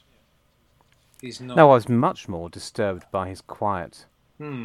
The quiet revelation that he just casually killed all the Time Lords. I mean, even John Sim didn't do that. No. True. Oh, and we got the emergency hologram program as well, snuck in there as well, in terms of nice little nods that don't impinge on new viewers. But so I'm sure some people are going to be upset that the character development with Missy is overturned. But But it was never gonna. It was never gonna stick. No. And we may end up having to read between the lines to discover what it was that turned her. But I think we're already getting some fairly strong hints. True, and also yes, there's nothing worse than Moffat did to. Nothing worse than Moffat did, than any successive showrunner has done when they felt it was expeditious to the story they wanted to tell. Good Lord, it's 2 hours. Is it? Oh, good Lord. So I think we'll bring things to a close. It seems like a time to draw a veil over it. Well, in general, I think I'd just say I'm enthused. It's nice to feel quite enthusiastic about what's going to come down the line. And as you say, Paul, it's nice that that feeling of being genuinely intrigued by where are they going with this. And hopefully that will be sustained. I'm sure we'll have a fair bit of standalone stuff to come over the next few weeks. But hopefully they can land the idea successfully whenever we get the payoff. And it is quite nice. And that's something that I felt was certainly missing last year. Is that feeling of there being some kind of ongoing mystery to look forward to. Groovy. Okay, well, look, thanks for you all for your thoughts on those two stories. And thanks to our listeners for making it through this rather epic episode with us. And as we said at the start, please fill in our survey so we know what it is that you're thinking and what you like about our podcast. And if you've got any thoughts about how we can improve it, that would be interesting to know too. More pangolins. Yeah, no doubt. So we'll see you again soon. So yes, we look forward to speaking to you soon as we continue our look at the new series in combination with the old. Goodbye from me. Sirrah for now, Chuck. The Enchantress of Numbers. And it's goodbye from me. Very good. And if you're looking for a goodbye, check out The Enchantress of Numbers from all good Big Finish retailers now. Very that's good. A top plug, that. Very good plug. Excellent. Right, well, somewhere in there, there's gold. Yeah. Axonites, probably.